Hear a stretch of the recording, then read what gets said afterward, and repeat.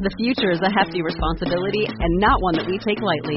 But then taking things lightly has never been what Hefty is about. That's why we've created the Hefty Renew program that turns hard-to-recycle plastics into valuable resources like park benches and building materials. To participate, simply fill up an orange Hefty Renew bag with accepted items, tie it up, and drop it in with your regular recycling. That's it. It's that easy. It's time to rethink recycling with Renew. Particular valued resources may vary by geography. More info available at heftyrenew.com. Hi, this is Greg. Look for my book, The Agile Brand, on Amazon or on my website at theagile.world. My name is Greg Kihlstrom, and I'm the host of the Agile World podcast. I'm excited to introduce this special episode brought to you by TEKSystems, an industry leader in full-stack technology services, talent services, and real-world application. Today, we're going to talk about a very important topic, cloud enablement and DevOps. Organizations are continually trying to find ways to deliver their services better, faster, and more efficiently. This helps them improve existing value streams, find new revenue channels, and operate more efficiently.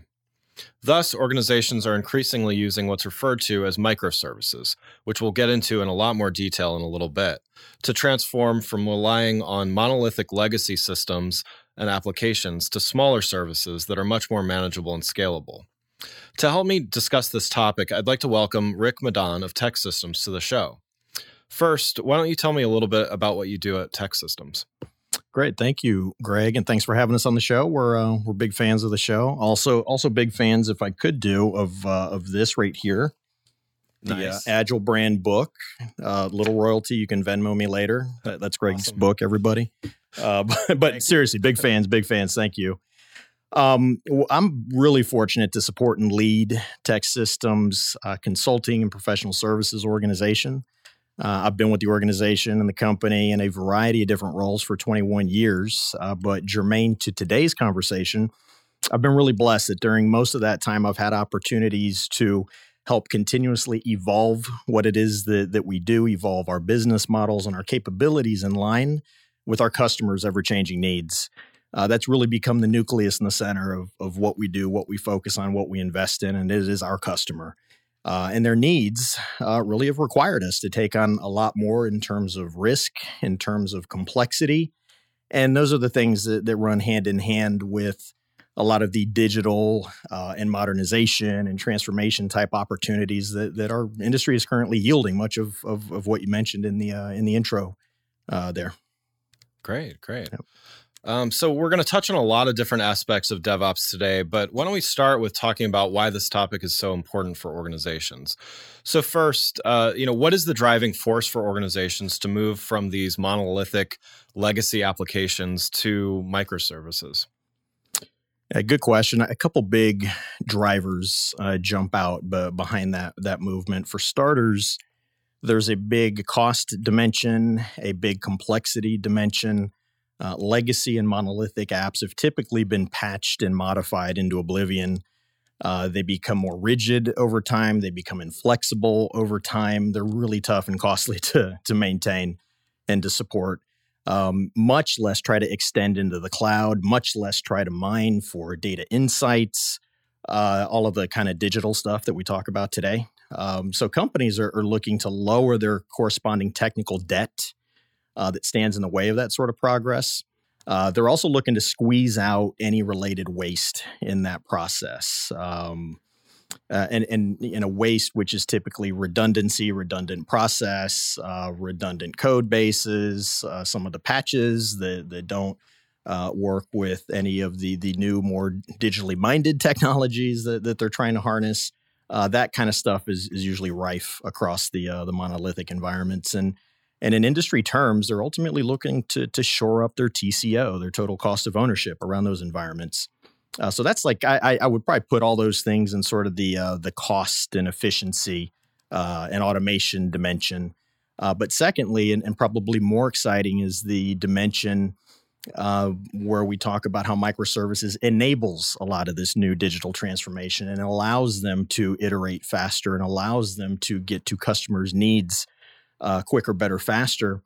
And I think to capture that a little bit, I liked what one of our partners, Burke Bickler, I think on episode 10 or 11, of Agile World that you had on, Greg, he did a good job articulating that, saying that, quote unquote, the quicker companies can adopt, deploy, and release valuable customer-centric features, the bigger their competitive advantage. So the monolithic, legacy, waterfall-y type environments and applications, they just don't lend themselves to that sort of, easy, quick, and iterative release consciousness. You're looking at those big monolithic environments that are typically defined by either, quarterly releases, by yearly releases. And we know how quick business is moving. We know how quickly customer needs change, how often requirements change. So by the time you're ready to release something, a patch, a software update, a new feature set to improve CX, to improve the customer experience, well, guess what? Things have already changed. So by the time you're ready to, dish out all this new technology, the game has changed. So that is probably going to make up more of the exciting bulk of conversation today on how really microservices and this new DevOps consciousness really is like the expression, the technology expression of what Agile and Lean are doing for us in terms of a methodology, something that you obviously talk a lot about and you're an expert about, Greg. But this is really the technology and software architectural expression of a lot of that consciousness. And at least here at TEKSystems, specific to microservices, we really like how IDC portrays this movement that we in the tech sector are in the middle of what they're calling a massive scale up in IT, and that during the next 5 years, we're going to develop and release as many applications as we had in the prior 40 years inside of IT. I mean, that's just let that sink in for a minute. Yeah, it's crazy stuff. That's a lot of code getting laid down. And really their prognostication that I tend to personally agree with is that at the middle of all of that activity is microservices. MSA, microservice-based architectures, is really serving as the fuel to allow all of that authoring to happen quicker, better, faster, and to really cause this flurry inside of IT right now for app building. So I could keep going on and on, but well, yeah. I mean, so let me. You definitely mentioned a few really interesting things there. So, talking about moving from these legacy applications as a means of lowering total cost of ownership. I mean, definitely strong believer in Agile and the benefits of doing that and everything from from software development to to other things.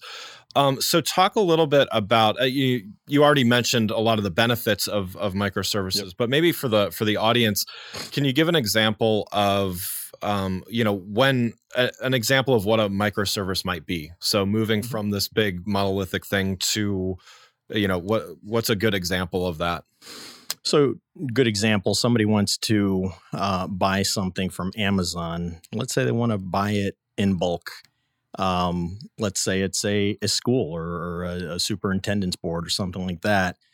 And they want to be able to federate that spend across a bunch of schools. It's got to be there in a certain date, time, et cetera, et cetera. In the kind of historic sense, that CX, that customer experience that they would go through on the UI, that was probably hooked in different ways and forms to big data sources, big repositories, maybe sitting on-prem somewhere. There might have been some latency in all of that. So even though you've got people just kind of clicking buttons on a cool screen because they want to buy something and they put in their purchase size and how much it's going to cost and what sort of shipping sort of logistics they want to choose. So many things have to happen behind the scenes. Yeah. So in the historic sense, there was, and we know this as consumers for, just this little online use case that I'm talking about for retail. Stuff never used to happen or get delivered next day. And it didn't happen in the right kind of box. My order wasn't, always, or, whatever the latest CSAT is, and, 95% accurate to, what I wanted and all of that. Yeah. And a lot of that had to do with what I was trying to describe is just this, really big dependent kind of hodgepodge architecture where this massive application would have to understand the business logic, connect to the UI, extract from data sources, connect to some kind of logistical supply chain. Oh my gosh, that's just a lot of stuff there, Greg. So microservices starts to decompose all of that down and decompose the logic and decompose the code base and decompose the access and the configuration files and all of the guts that go into kind of making applications run into little pieces, into smaller kind of manageable pieces that can be portable if you containerize them. They can sit on different servers because you're going to be talking to different data sources.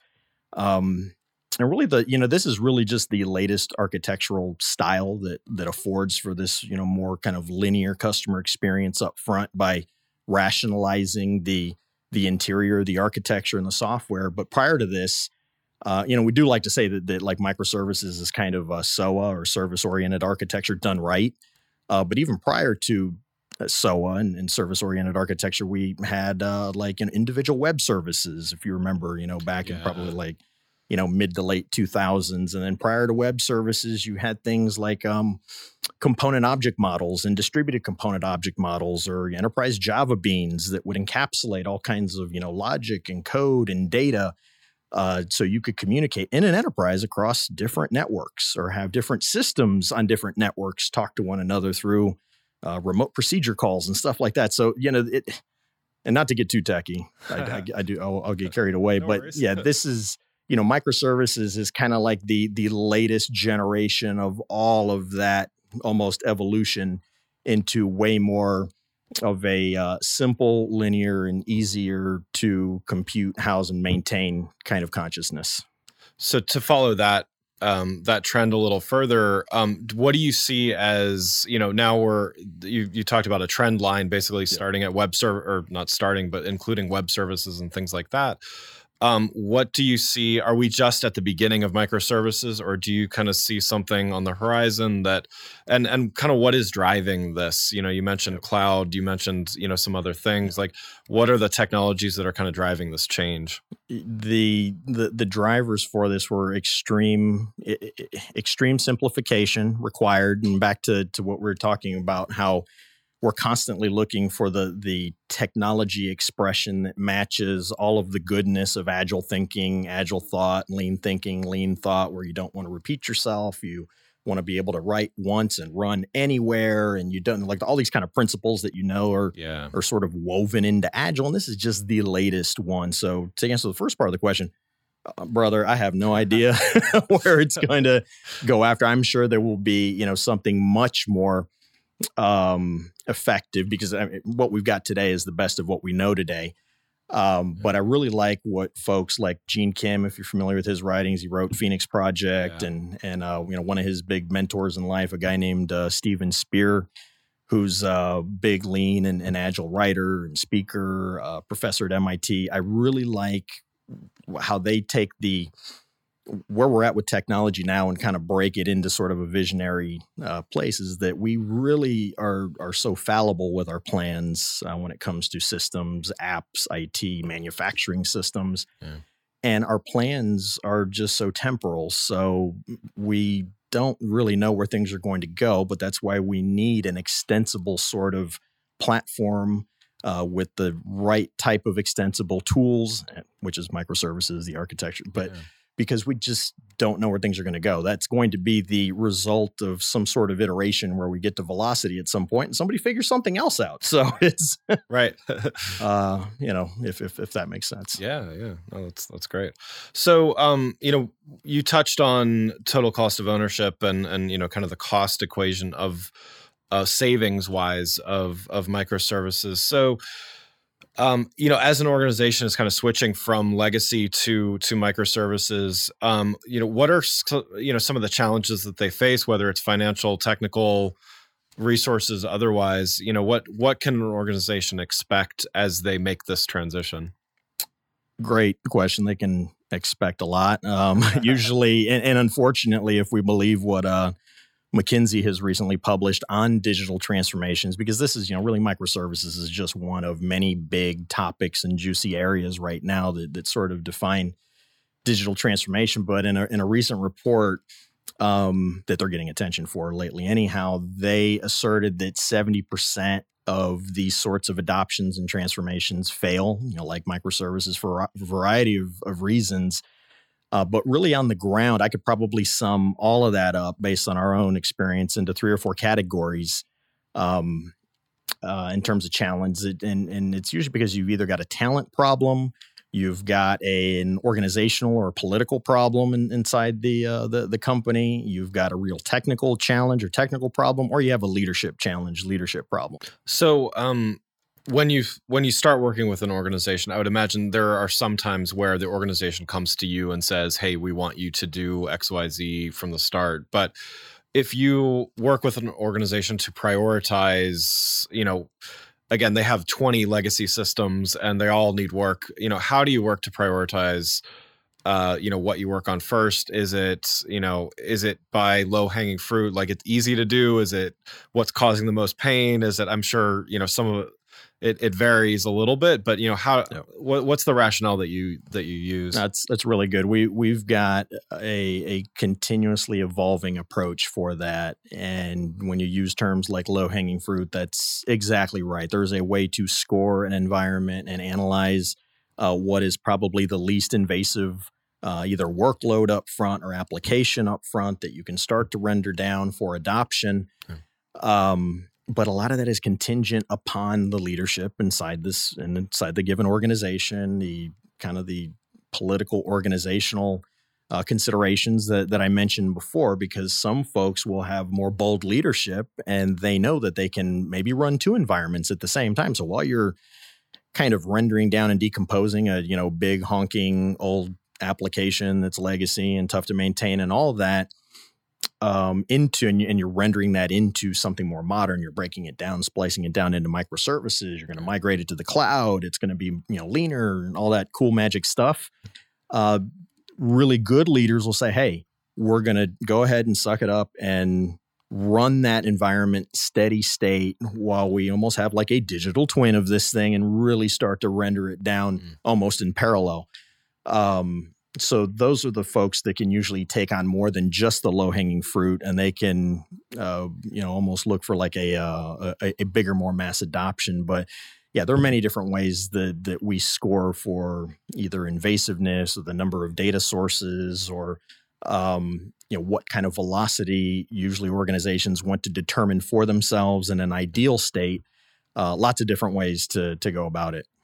Are there, I would imagine probably all of your projects involve the technology team, but are there other teams within organizations that seem a little more ready to adopt? So for instance, HR systems versus financial systems versus, sales, so on and so on.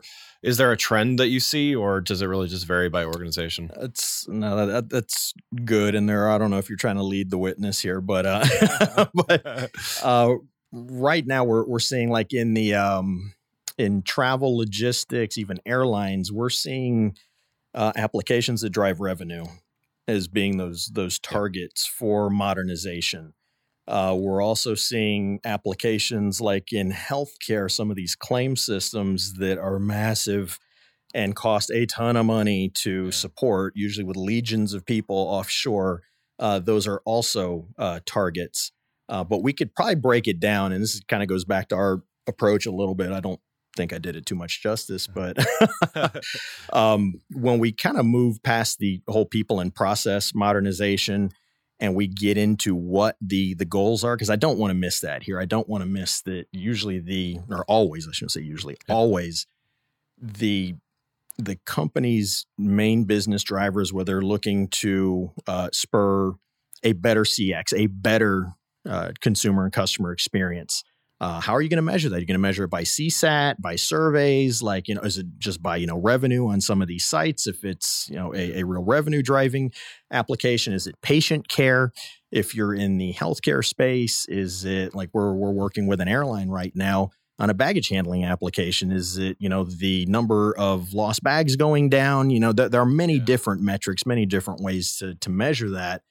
And we want to be crystal clear on that up front. Now, granted, that does change too. Those things are always continuously evolving. But once we have a really good feel for what the business value is that the customer is looking to derive from a modernization from microservices, then we usually start to kind of bring them down into features hey, how much cycle time and how many iterations do you want to expect out of this? What areas of front-end CX are you looking to enhance? How many features do you want in production? It usually kind of gets down to that level, and we find a way to measure what success is with our customers. But, oftentimes too, it's just like rendering of technical debt. What kind of TCO compression do you want out of this? Risk. What potential vulnerabilities are you looking to squeeze out of your code base, of your release process, of your application set? Even like bug prevention, ensuring that you're managing for unwanted overhead that usually, like we said, is rife across these big old application environments. Yeah.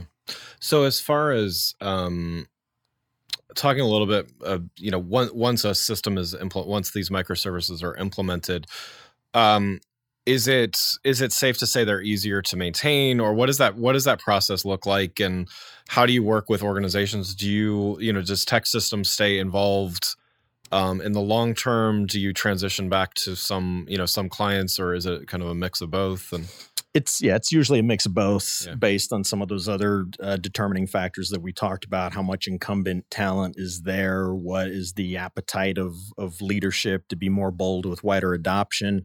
But I keep wanting to bring it back, Greg, into Agile terms. And if we did our MVP right, our minimum viable product, which is usually the way to go here, when you do find, back to your question on either the low hanging fruit application set or an environment that gets scored to not be invasive, that you can try this out, that you can experiment with, whichever sort of lever you want to pull as a company, and you build towards an MVP, a minimum viable product, that is where you get to determine your velocity for wider adoption. So again, there are many different ways to support our customers long term. The good news for TEKSystems, shameless plug for us, is that even though we're a very lean, very nimble, very agile-minded integrator and very agile-minded professional services organization, we are connected to the largest talent company, high-tech talent company in TEKSystems globally. So we can scale up or down depending on what our customer needs are across 7 global centers with 4,000 internal folks. It's like we've got something really cool that way. So we not only we dog food when we say, familiar with that term, dog food. Yeah. It's we eat our own dog food when we talk about leanness. It's more than just hyperbole. It's more than just hearsay. We are afforded the luxury of being custom built to give our customers a very lean and agile and pointed and surgical experience with modernization. However, when they find that they want to scale and grow, we have that opportunity to do that with them. So I guess, I think we covered a lot of ground today. Is there anything you feel like maybe we missed that you want to address as far as your experience or anything like that? There are, this is such a big topic. I think there's loads of stuff to talk about. We could even go back to some of the leadership stuff that could, some of those challenges that is, depending on your audience and the viewership or the listenership, rather to Agile World, to the podcast. That is something that I can't talk about enough. Is really being bold as an IT leader to stay the course. Because when I see this sort of adoption and these sorts of modernization efforts fail, the root cause can always be pointed back to having good, strong leadership with a clarity of vision, clarity of mind, and that can really not just set this iterative expectation for the company on what this modernization effort is going to look like, but really point this back to the business outcomes that they want to derive as a function of bringing in a TEKSystems Global Services. Good news is that we're kind of retrofitted to help our customers do that, because there's so much complexity initially with this technology. This is just light years ahead of the steady state of how most organizations operate. Yeah. But that leadership, and I heard the term recently. I liked a lot, leanership, like lean leadership. Yeah. I really like that a lot, because there's a way to do that and master that and get ahead of the curve of these 70% of transformations that everybody says are failing right now. I mean, do you see that if the organization, I mean, this is a big transformation. It's a big transformation to Agile, I would say, just in general. I mean, do you see more success rates when the organization itself is either an Agile organization or becoming, in other words, people kind of understand the vocabulary already, and then you're getting in there and transforming things. But to me, it seems like if it's such a foreign concept to, adopt these Agile practices, because their day-to-day is very, let's just call it legacy or waterfall or whatever we want to. Is that safe to say? Oh man, 100%. And I think back, maybe more shameless plugs, but this time for you. I think it was episode 25-ish, being nimble by listening to the customer. And you were talking, you were talking about vocabulary and talking about Agile language and how you chunk work up into units of measurement like sprints. And that's now evolved in like safe environments, scaled Agile framework into bigger PIs, program increments that are, usually between 4 to 5 sprints. And that, like, what that means and how you get velocity and what story points are and like that it has to go beyond just language. It really has to permeate that leadership and how leadership is thinking, and how that all kind of boils down and renders down into how developers behave and how they're integrated with operations and how DevOps really functions. And, I do like the high performing stats for DevOps teams. This has been a bunch of analysts lately talking about this, that they are 46%, I think, is the latest. And don't ask me how they arrive at these very arbitrary numbers, but I'm sure it's true, because I can give you what our own experiences. But the high performing DevOps teams that really capture that Agile thought, and it's more than just vocabulary at the systems level and the app level, they're 46% more productive than their kind of non-DevOps peers, and they have 1/5 as many failures. So either massive issues in production that have to get rolled back, or some big vulnerability that gets released into production. And that's just the cool thing about like a DevOps ecosystem right now, is that you really truly get to weave in every little facet and part of the SDLC, the historic software development lifecycle and systems lifecycle, into one experience. That to us is like the cool part of what modernization does. It forces security to be woven into how you're writing code. It forces what we've been hearing about for years through Agile, like things like TDD, test-driven development. It actually forces you to do things like test cases up front. It forces you to do the ops side of dev and ensure that your dev folks and the systems folks that are provisioning servers are, friends and not being hostile towards one another, and working together and really looking to automate that experience and drive down the waste and drive down all the unwanted stuff. While back to our point earlier, is ensuring that they're hitting the high watermarks of what is the business looking to get out of here. And that spirit of stewardship, for the first time in a long time, I personally feel that the promises of Agile are actually being dignified in the way that we have the opportunity to think and act and behave with more compressed technology architectures now. Yeah, no, that's great. Well, Rick, thanks so much for joining the show. Again, I'd like to thank Rick Madan of TEKSystems, and thanks for listening. Thank you, Greg.